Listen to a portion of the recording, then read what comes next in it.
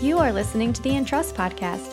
This weekly course seeks to provide theological training within a ministry setting so you can take what you learn and share it with others. Check out more resources at rockycreek.church. For now, here is this week's episode. All right, good evening, everybody. I hope you've had a wonderful day today. I just want to remind you, as we are in New Testament survey before I pray, next week there's this little football game that's going on, right? Called the Super Bowl. Some of you are excited about it. Some of you don't care. I will be here teaching this class, okay? I will not judge you if you're not here. I will love you the following week, okay? But we will be here next week, 6:15, me and 3 of my friends, and we will continue going through this. But just so the question's there, we will meet next week. And if you can't come for any reason, we've got it available on the website, typically on Monday afterwards. But I will be here with all my non-football watching friends. I'm just going to record it and fast forward a little bit later, okay? So let me pray for us and we'll jump in. Father, thank you for the opportunity that we get tonight. It's just been a good day, but a real heavy day. Just a lot of people going through stuff, and yet we see you faithful throughout it all, and we see you working and moving in lives, and we're just thankful for it. So God, I pray that as our church does continue to push into your knowledge of the Word, that we would know you better. And to know you better would also mean that, God, that we would come to understand Jesus, how he lived his life and what he did for us through his life and all the way to the cross and the empty tomb. And so, Lord, I'm asking that as we do tonight look at something that we typically only look at one time a year, that you would teach us in a very profound way about the wonders of the Incarnation, about how, Jesus, you came to us. So this is your time. Speak to us now. In the name of Jesus, we pray. Amen. I know we just celebrated Christmas in December, and I know you probably should be talking about it in February, but I just want to go ahead and make a statement right out the gate. The birth of Jesus is not something just to be celebrated one day a year. You know, the fact that God came in the flesh on a rescue mission for us should be something that we should be celebrating all year long, which means that if you want to sing the first Noel in the middle of July, you have at it, right? Okay? You can do whatever you need to, because this point is pretty important. So what we're doing, as a reminder, if those are just joining us, we're doing a New Testament survey. I'm going to help you understand the fullness of what the New Testament does, and I'm going to give you 15 key words that if you know what these words mean, you will be able to describe the narrative of the New Testament. From Matthew to Revelation, get you a good kind of launching pad, which brings us to this first word of our 15, which is incarnation. Which just basically means that someone's coming in the flesh, right? It's incarnate, if you think about that. Something is coming in the flesh on a rescue mission. So it really starts us this way, that the Son of God came in the flesh to fulfill God's plan of salvation. The birth of Jesus was not an afterthought, but an intentional plan from the beginning. God had sent many prophets that we see recorded throughout the Old Testament, but when it came to this moment in history, he sent none other than his Son to come in the flesh on a rescue mission from heaven to earth to change everything. And so I will bring this to you really quick, because I want to start with some prophecy. As I mentioned a few weeks ago about how Old Testament points to the person of Christ, I want to show you a couple things specifically in the Old Testament and see how close it is aligned to what we experience in the life of Jesus. In Jeremiah chapter 23, verse 5, it says, "Behold, the days are coming, declares the Lord, when I will raise up for David a righteous" what? Branch, okay? So when you think of branch, what automatically comes to your mind? Anybody?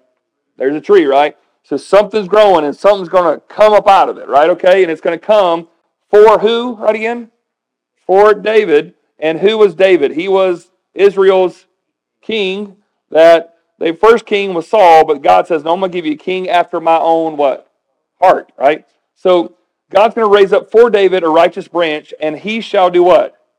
He shall reign as king and deal wisely, and shall execute justice and righteousness in the land. So there's a prophecy that someone's going to come from the lineage of David, right? City of David. Remember what the city of David is? Bethlehem, right? Someone's going to come from there, and he's going to reign as king. Now, most of you would automatically start saying, wait a minute, Jesus never really reached king status, right? Well, it depends on how you look at it. Remember what Herod put on the top of the cross? What was it? King of the Jews. And they said, why don't you take that down? Why don't you say he said King of the Jews? Because I'm just going to put it up there. He's King of the Jews. In this moment, there is a unique situation that he is reigning as king going forward, which is an interesting concept, by the way, because if you go to Matthew chapter 1 and all the genealogy, it starts from Abraham, gets us to Jesus, and all these different key figures throughout Jesus' lineage. And yet, if you think about it, that basically they're showing this line that from David all the way to Jesus, there's a lineage of who is the rightful king of Israel, right? Now, what's unique about this is that in the lineage, they say that there's a man right before Jesus that would be his adoptive father, and his name would be what? Joseph, right? And yet, if you think about the way kings work, if Joseph is alive, Jesus shouldn't be the king. He should be the what? The prince, right? He should be the prince of the Jews or something like that. That's how it works in typical situations, which makes things interesting because by the time that Jesus is on the cross, what do we know about Joseph? He's not in the picture.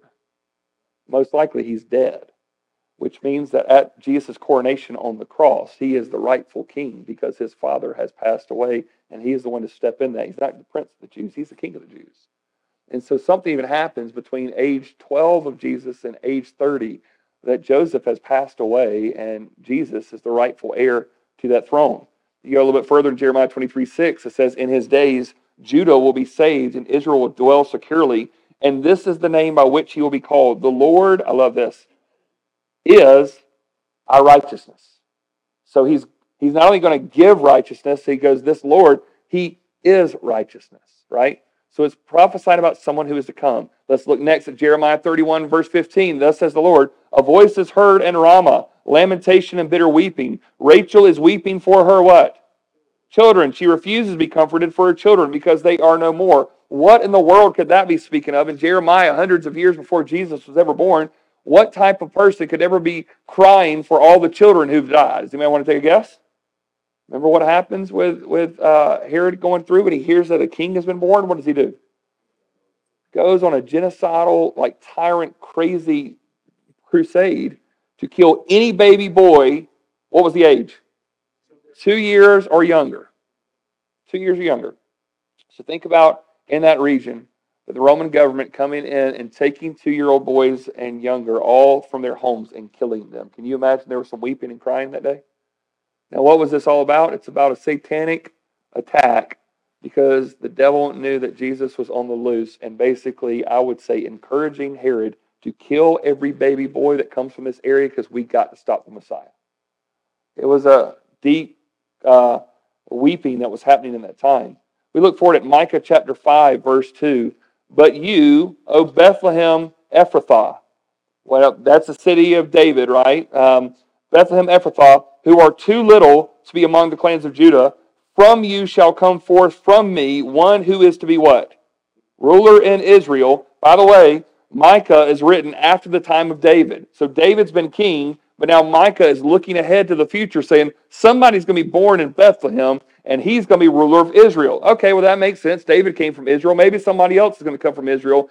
And yet, something is interesting about this birth, because it's not a normal birth. Even though it's future speaking, what does it say? Whose coming forth is from of what?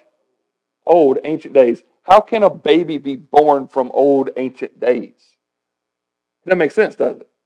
When I think through babies that have been recently born in this church family, that baby was born 2 days ago, 2 months ago. It's a new baby. It didn't have origins of old. This is not your average birth. This is speaking of one who is eternal, who's going to touch down into human history as a baby, whose origins are from old, from ancient days. Isaiah chapter 7, verse 14, therefore the Lord himself will give you a sign. Behold the what? The virgin shall conceive and bear a son, and shall call his name Emmanuel. That El there reminds us in the Hebrew language that El is the name that we get El or Elohim for God. That means that God is with what? He's with us, right? So here's this picture of Isaiah saying he's looking ahead, and there's going to be a son that's going to come about, and that son's going to represent that his nickname's going to be that God is with us. Oh, and here's how you'll know where that son is. She'll be a virgin. Go ahead and tell you this. If you go to Greenville Memorial tonight, you're probably not going to find that story on that labor and delivery floor. Okay? It's not like, oh, left side of the room, this is normal births. On the right side of the hallway, these are all those that came from virgin births. It only happened one time, folks. What's happening here? There is a birth that God was foreshadowing of which no man would get the credit. cannot be born into sin like the rest of us were. Speaking of, all the way back, if you go to Genesis chapter 3, verse 15, it says that the seed of Satan and the seed of the woman are going to be fighting against each other. There's going to be a birth one day that's going to be at war with what the devil is doing. And this gets pretty specific about someone who is going to say that she is a virgin and yet she is pregnant, which is not typically how things work. If we are honest, what do you think Mary's reputation was like as she began to explain to her friends and family, no, I haven't been loose. God did this to me. That woman threw her reputation away that day when she said yes to God's plan. And yet, prophesied hundreds of years before this time, he gives it out. Isaiah chapter 9, verse 7, of the increase of his government and of peace, there will be no end. On the throne of David and over his kingdom, to establish it and to uphold it with justice and with righteousness from this time forth and forevermore. The zeal of the Lord of hosts will do this. It speaks of a day where the government and peace, that there will be no end. The throne of David over his kingdom, something will be established here. Now, you and I both know that in the lifetime of Jesus, that type of kingdom was not established. And I say, well, in the ways that we typically interpret it, yeah, you're right.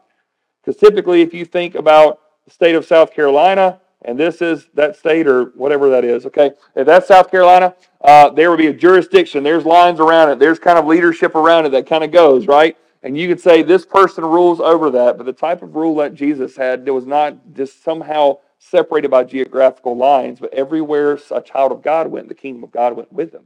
Speaking also of a coming day where there will be a kingdom that will be actual for us to experience. Isaiah chapter 11, verse 1, thou shall come forth a shoot from the stump of Jesse. You know who Jesse is?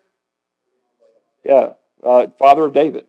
He's going to come forth a shoot from the stump of Jesse, and a branch from his roots shall bear fruit. A branch from his what? Roots. That's an interesting thing. How oftentimes the branches come out of roots, right? That's just why would you even say that? Because it's not just something on the top that's coming out like this is from the beginning. This is coming from the beginning. At the very source of this is God's plan all on the way. It's coming from Jesse, coming through David, going to be this lineage, and there's coming forth a shoot from a stump. The branch is going to come from the roots, and it's going to bear fruit. We get to Hosea chapter 11, verse 1. When Israel was a child, I loved him, and out of Egypt I called my son. What does this mean? You do realize that when Herod was on that genocidal tirade, that Joseph and Mary got up and took Jesus to where? Took him to Egypt. He did what the book of people in Exodus did. He went and lived in Egypt for a while and then got Exodus out of Egypt. So even in this, Hosea happens after Exodus, so this is obviously not talking about those people. It's talking about someone else. Psalm chapter 72, verses 9 through 10, may desert tribes bow down before him and his enemies lick the dust. What in the world? Keep going forward. May the kings of Tarshish and of the coastlands render him what? Tribute. May the kings of Sheba and sea bring what? So this is a prophecy about some kind of thing in the middle of a psalm saying, one day there's going to be kings from afar that are going to come down and bring gifts to him. I think there's a song that goes something like that, right? You learn it, maybe you know where to go in the Bible, but we three kings of Orient are, right? We're bringing our gifts from afar. There's this picture of people from outside our ethnicity, outside of our religion. They're going to come from different places, the coastlands, and they're going to bring him tribute. These kings are actually going to come and bring him gifts. Lay down these gifts before him. Go forward. We know this, that the Messiah would come from David. We do know this from 2 Samuel chapter 7, verses 12 through 13. It says, when your days are fulfilled and you lie down with your fathers, I will raise up your offspring after you, who shall come from your body, and I will establish his kingdom. He shall build a house for my name, and I will establish the throne of his kingdom, what? Forever. All right. Did David, the king, reign over Israel forever? No. Pick your favorite president in the United States of America. Will he reign forever? No. Praise the Lord. Hallelujah. There is only one ruler who will reign forever. His name is Jesus. He is the King of Kings. He is the Lord of Lords. He has no term limit, and nobody will outvote him or impeach him or get him out of office. He will reign forever. And so this person, speaking of a prophet, God says to David, Someone's going to come from your family and going to rule. And he's like, that's right, my son Solomon, right? Yeah, but this one I'm talking about is going to rule forever. Not 4 years, not 40 years. We're talking forever. And that's what he spoke of, that one day it's going to come of this. We also know the Messiah would come from Jacob. Messiah would come from the Old Testament character Jacob. In Numbers chapter 24, verse 17, I see him, but not now. I behold him, but not near. A star shall come out of Jacob, and a scepter shall rise out of Israel. A star. Star is going to come out of Jacob. You remember at Bethlehem, what did the wise men seek? They followed the star, right? Okay, that's where it's at. They keep tracking to it, or over where Jesus is. It says the Messiah would come from Jacob. I'm trying to show you that the possibility of anybody claiming to have the rights to all of these prophecies is very, very low here, folks. This is miraculous that it happens. So he's coming from the line of David. He's coming from the line of Jacob. It says here also the Messiah would come from Judah. All the way in Judah. All the way back in Genesis chapter 49, Jacob, who is Judah's father, sits down on his deathbed and begins to pronounce blessings and curses upon his boys. Line up, son. Reuben, let me tell you what I think about you. Levi, let me tell you what I think about you.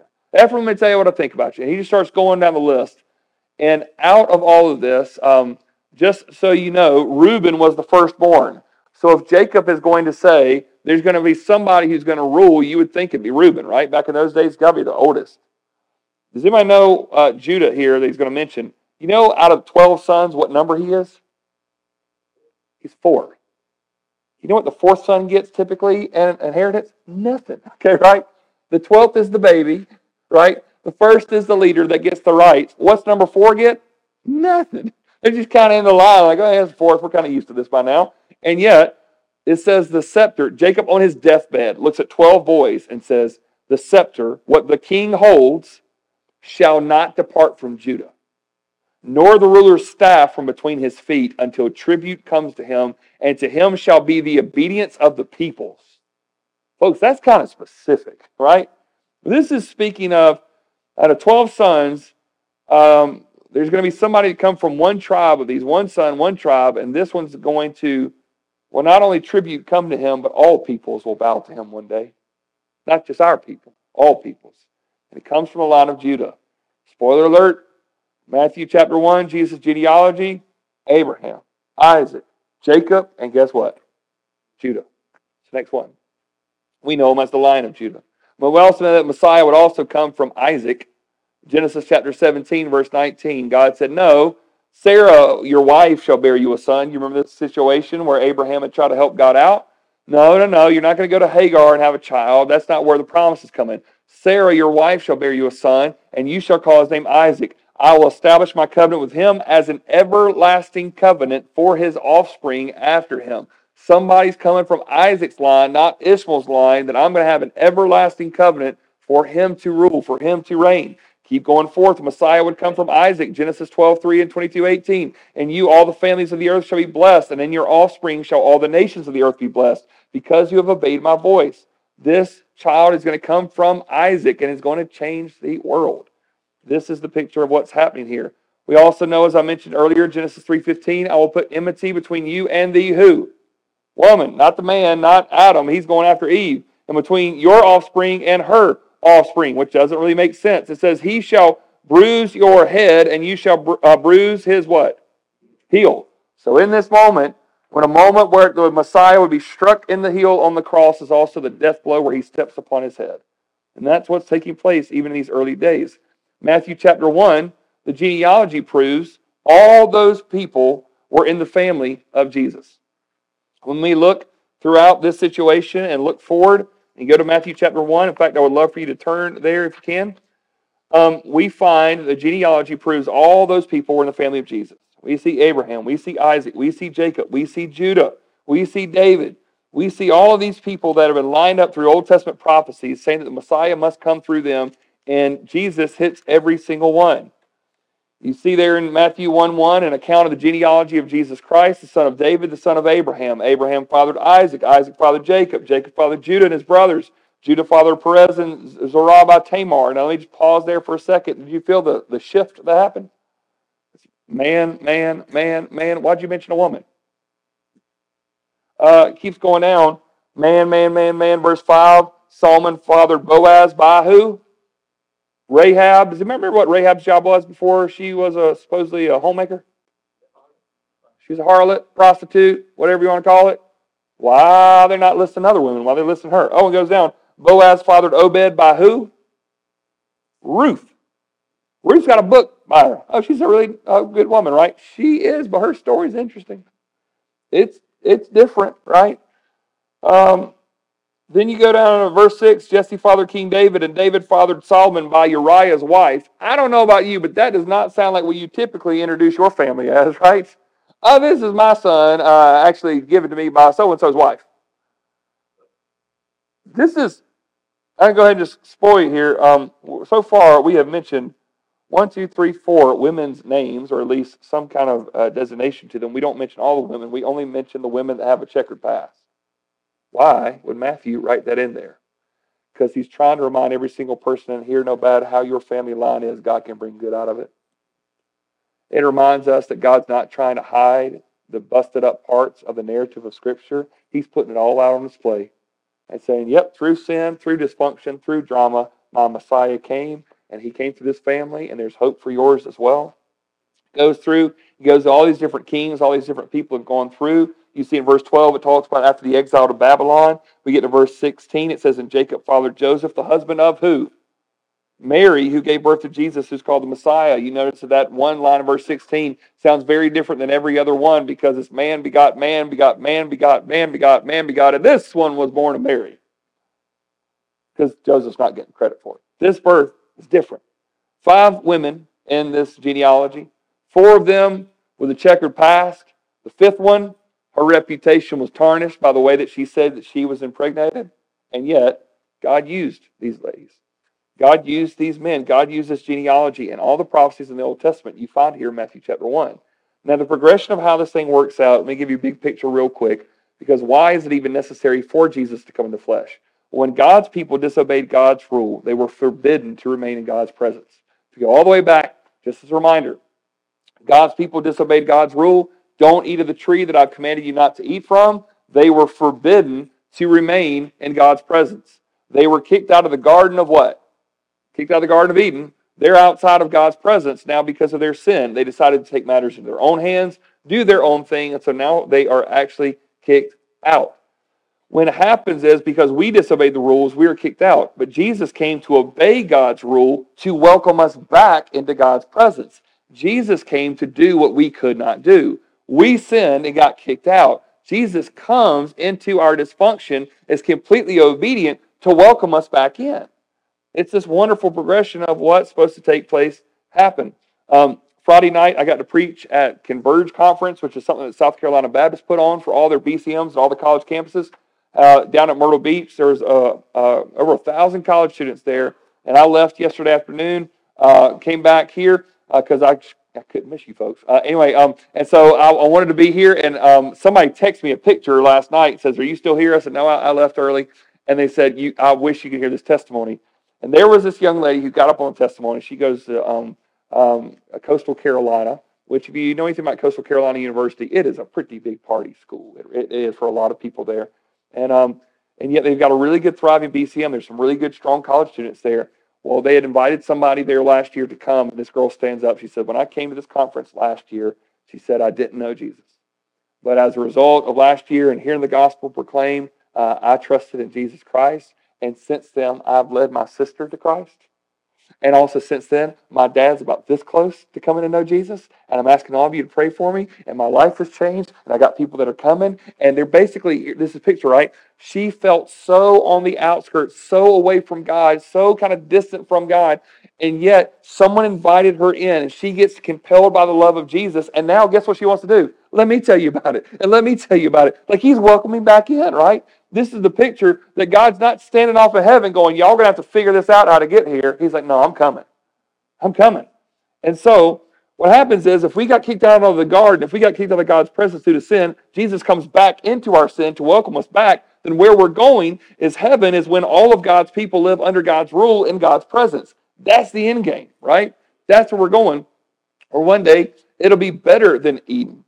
It will be heaven. We will be able to be with the Lord in his presence at all times. And at that time, we won't have to worry about people not living in God's presence and not wanting to live under God's rule. We will not only obey, we'll want to obey. Our will change. We'll be where we need to be. We'll finally understand what happens. But the things that cause us to miss it right now is that sin is the attempt to elevate oneself above the authority of God. So whenever we sin, we're elevating ourselves above the authority of God. We're trying to take matters into our own hand, do things under our own way. And the only way that we can be saved is we can't fix ourselves. We can't do enough righteous deeds. In fact, redemption is the path of God humbling himself to become one of us. Not us trying to reach him on our own efforts, but God reaching us through him humbling himself. So with this, the whole path of the narrative is rather remarkable if you think about it. Like, here's a question for us to ask tonight. Why was Jesus born in Bethlehem? Why was he born in Bethlehem? Out of all the places in the world, at all the times in the world, why Bethlehem? Why then? Why did it happen in that type of way? Well, you do realize that Jesus, while he was born in Bethlehem, was that his hometown? No. In fact, Joseph and Mary were just visiting. Why were they visiting? They had to go back and pay taxes. Doesn't that just sound like a way to bring a child into the world? Okay? Now follow this. Get this, because the prophecy is Messiah is going to be born in Bethlehem, but Joseph and Mary live in a different city, and Jesus should have been born over there in Nazareth, and yet he's born in Bethlehem. Why? Because Caesar Augustus demanded a census to show the world how great he was. Caesar Augustus, Roman emperor, demanded a census to show the world how great he was. What's a census? I want you to count how many people answer to me. Keep going. Keep going. Everybody go to your hometown. This is what I want you to do. You go to your hometown. You go to your hometown. Bethlehem's going to report. Jerusalem's going to report. And I want everybody to see how many people are in my kingdom so I can show myself to this world how great I am. It is that reason and that reason alone that Joseph gets a letter in the mail saying, you mean I've got to go back to Bethlehem? I haven't been back to Bethlehem in a long time, man. That's Mama's family back there. Why in the world? You got to go back. That's where your people are from. I can't. Why? My engaged-to-be wife here, right? My soon-to-be wife, she's pregnant. And at any point, she could have this baby. And you know what the Roman Empire said about that? We don't care. Go to Bethlehem. Now, what's happening? And this prideful man trying to get all this kind of stuff and trying to let everybody recognize. Let's think a little bit deeper. This great emperor was merely a pawn in the hand of God to get Joseph and Mary to the city of Bethlehem at the time of Jesus' birth. A year before, it doesn't work. A year after, it doesn't work.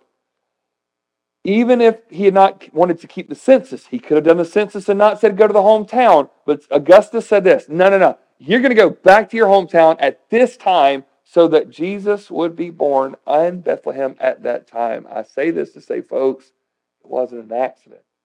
Oh, the emperor's doing this. Oh, yeah, God's making the emperor do this. Get him over to Bethlehem at this time when she's pregnant, when she's about to give birth. See, what's crazy about it is that Caesar wanted to show how great he was by elevating himself above the people. Yet God showed how great he was by becoming one of the people. In this moment, this beautiful thing happened. Caesar going, let all the world see how incredible I am. And the Son of God saying, let all the world see how humble I can become.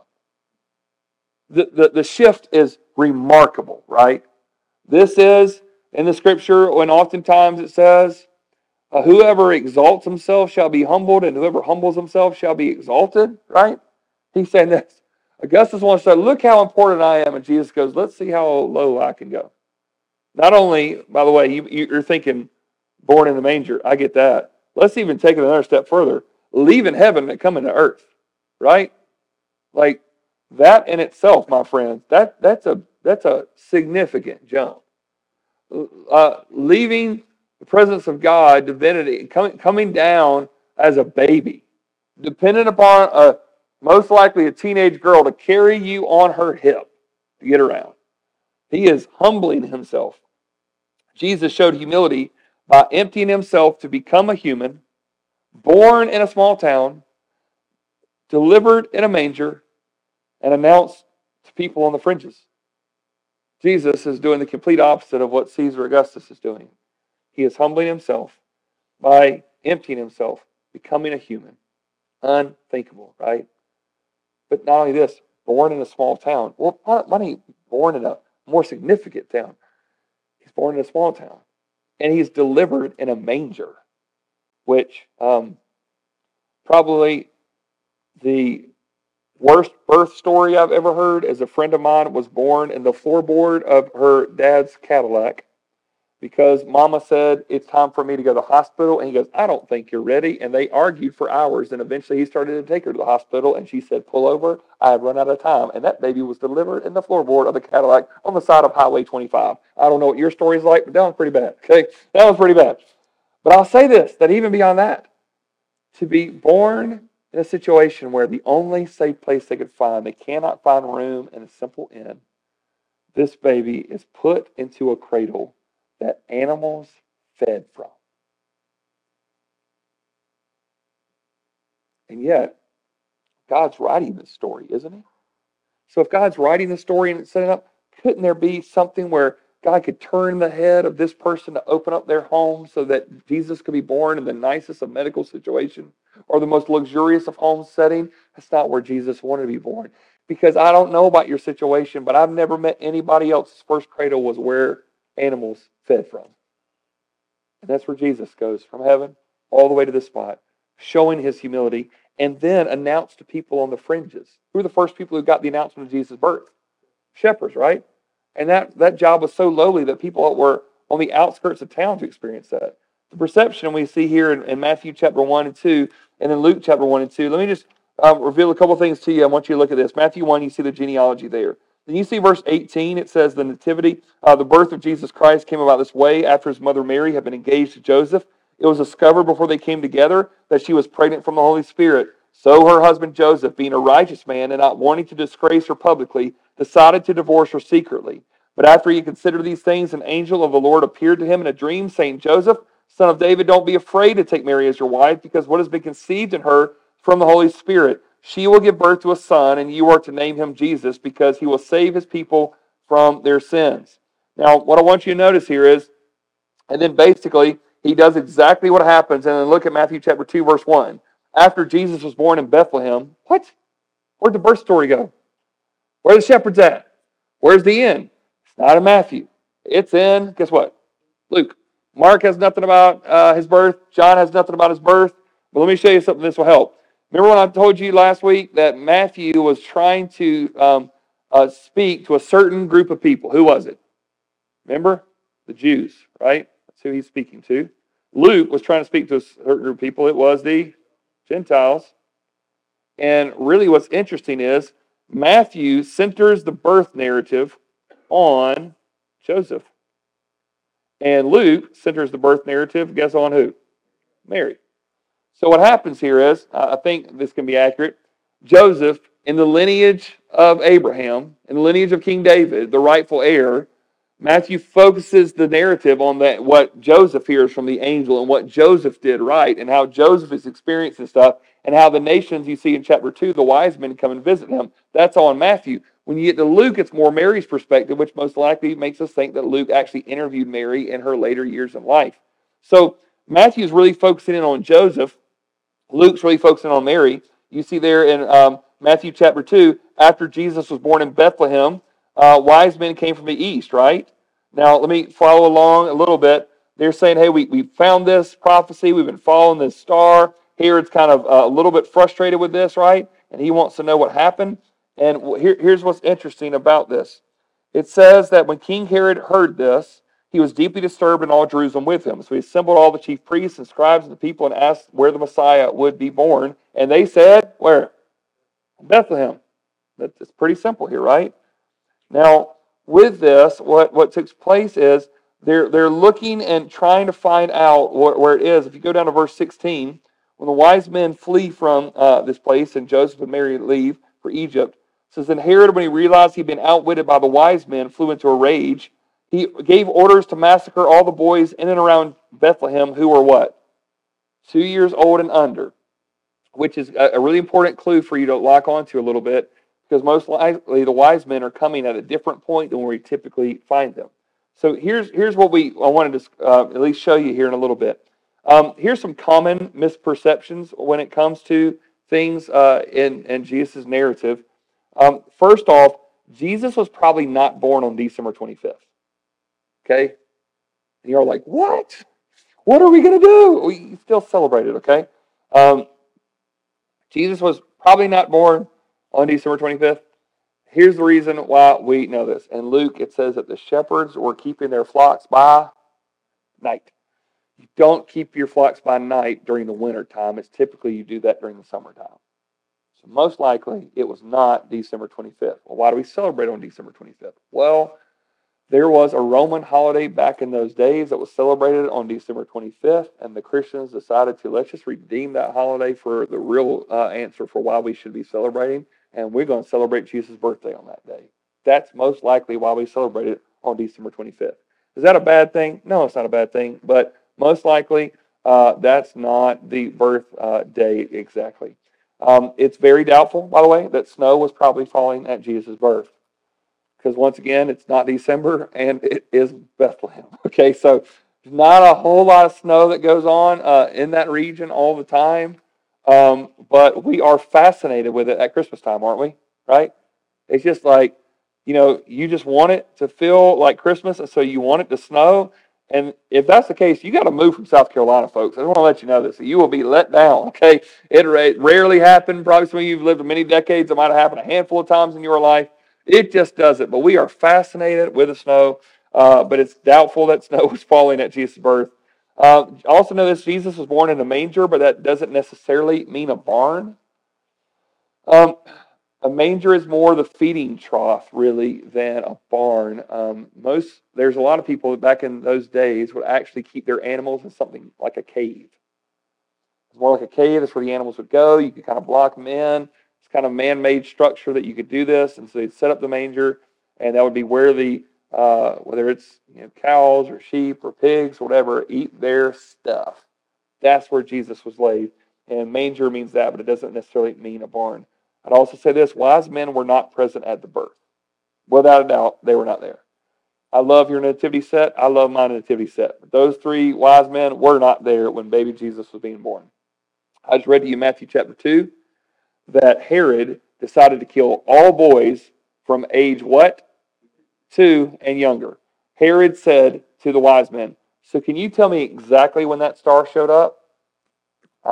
We've been traveling for this many months. We saw it there, blah, blah, blah. I mean, we've been trying to get here for about 2 years. And so he starts tracking backwards and thinking, so that baby was born 2 years ago. And so he slaughters every baby boy 2 years and younger. Most likely, it does make more sense here, especially when it says, if you go down Matthew chapter 2 again, verse 11, entering the house, they saw the what? Child. They don't say baby. The child means kind of a young boy at that point. And so most likely Jesus is age 2, which always makes me laugh because I think about all this gold, frankincense, and myrrh coming in the house. And they're like, Jesus, you don't remember the 2-year-old boys in your house, right? Just want to touch everything and run around. Most likely Jesus is like this, and yet they were overwhelmed by it. We don't know how many wise men there were. We think how many? 3. Why do we think 3? 3 gifts. Gold, frankincense, and myrrh. That's why we think there are 3 gifts, verse 11 says. But we don't know how many there are. There are some people, if you think about it, when it says verse 3, King Herod heard this, he was deeply disturbed, and all Jerusalem with him. Some people think there could have been as many as 100 of these guys traveling if the whole city notices what's going on here. And they brought 3 gifts, and they all show up at the house, but it could be as little as 2, because it's plural. It could be as many as who knows how many, but they brought 3 gifts. And so your nativity set next year, you just bring them in about 2 years later and just have a whole slew of them. Okay, just like all these guys coming in and bringing in. But correct perceptions that we do think through of Matthew and Luke's, what they tell us is, we know this, no man could get the credit for Jesus' birth. This is a prophecy that's given to us in the Old Testament. This is a reality that we see in the narrative around Mary and Joseph, that Joseph and Mary had not been intimate. This baby was born through something that only God could do. We also know this. Throughout the narrative of Scripture, we could not make it to God, so God came to us. This is the point of the beauty of the gospel. If you even think about all the way back to the Tower of Babel, as God's people are trying to build this tower to get to God, and God stops it, and he sends them out, right? And the next thing that he does is he basically comes down to one of those people, and he reaches Abraham. It's not going to be on man's efforts to reach God. It's going to be God's efforts to reach us. And that's what's flipped at the Incarnation. Know this. This is an important theological statement for you to understand. But Jesus Christ was fully God and fully man. Right? Fully God and fully man. He is not 50% God and 50% man. He is fully God and fully man. Why is that important? Because he is not just a really good guy who graduated to some kind of godhood status. It's not that he's lacking certain godly qualities. No, he is fully God and fully man. There's all these deep theological terms and discussions that happens on this. But you need to understand this because you don't want to say, well, Jesus was just this that turned to that. No, it's hard for us to comprehend, but he is fully God. He has the abilities that God has, but he's also fully man, which means he knows what it's like to be tempted, yet he'd never sinned. So this union is an amazing thing. Jesus came on a mission to reverse Eden's curse. We know that. Well, it started off in Eden. Jesus comes back and on the day in Bethlehem, reroutes everything that took place, came in on a mission to reverse Eden's curse, knew that we could not reach him, so he came to us in the most humbling of situations, an unlikely rescue mission. Jesus is proof that God desires to dwell with us. Isn't it amazing that Jesus wanted to be with us? Folks, I don't know if you have ever had somebody that you looked up to in your life, and when they come in and they want to be around you and how just incredibly encouraged you are, here's what I want you to picture for a moment, that God in heaven saw us in our sin and dysfunction, and he still came down to look for us. I don't know what your thoughts are on intelligent life out there, right? People always talk about their beliefs in aliens or intelligent life. There's this line I heard from somebody say years ago, the only proof that I have an intelligent life on another planet is that they haven't tried to contact us yet, okay? I think what that person is trying to say is if you look at this world, we are in kind of a bad shape, right? Would you agree with that? Kind of rough. We don't treat each other well. We have not really got all of our stuff together. And yet, if someone could see from outside and think, do I want to come into the middle of this? The answer would probably be like, no, I don't want to get in the middle of that. And Jesus saw everything. Saw it clearly, right? And he decides, I don't want to fix it from afar. I want to get in the middle of it. Why don't you put me in the humblest of birth situations? So if anybody thinks, well, you can't relate to me, Jesus, because you don't know where I'm born. He goes, you're born in a manger? No, I wouldn't have done that. Well, yeah, but you know what? Like, I was actually born, and I ain't born in my hometown. Oh, we were actually having to go there because the Roman government put me and my dear mama at this different place at this time. And well, yeah, but Jesus, you don't understand. You know how messed up my family line is. I got all these people, and you know, my great-great-great-father, he did some crazy stuff, and I don't even know who, you know. And he goes, oh, you think your family's bad? Look what God did through mine. I mean, every step of the way, Jesus Christ identifies with the people. Their people are washing their sins in the Jordan River, and he plunges himself underneath it. The leper who says, will you cleanse me? Jesus embraces him first and says, I sure will. The young girl who is dead, and if you touch the corpse, you are unclean. Jesus touches her and says, little girl, get up. He goes in every situation and not only identifies with our weakness, he embraces it. This is the difference. Religion will tell you that you have to make yourself good enough to engage God and to reach heaven. And the gospel says, good luck, you can't. So Jesus came for us. So tonight, the whole New Testament hinges on this point. Do you believe that God sent his son, Jesus, to come for us? And not only that, but to come up in the middle of it, to live among some folks, to be born in a humble situation, but to be our rescue out. And so before we get to his ministry, before we get to his teaching, before we get to his death and resurrection, we got to stay here. Thank you, God, for sending Jesus and for coming to earth. And that's something to celebrate more than one day a year. Amen. So, Father, we thank you for sending Jesus. Thank you for sending him as our rescue. Thank you for all the prophecies that led to his birth. Thank you that as we celebrate at Christmas time every year, that we are reminded of the faithfulness of our God that would dwell among us. But Lord, that is a belief and something to hold to every single day of our lives. You saw us in our sin, in our dysfunction, and you still came on a rescue mission for us. So Lord, we don't have to work our way into good graces with you. You have come for us. And now we get to embrace you every single day. Thank you for your intentionality, for your grace, for your kindness to us. Thank you for being near. In the name of Jesus, we pray, and all God's people said, amen. Thank y'all. Thank you for listening to the Entrust Podcast. Make sure to check out rockycreek.church for complete notes and additional resources. You can also subscribe to this podcast. We hope that you take what has been entrusted to you here and give it to another.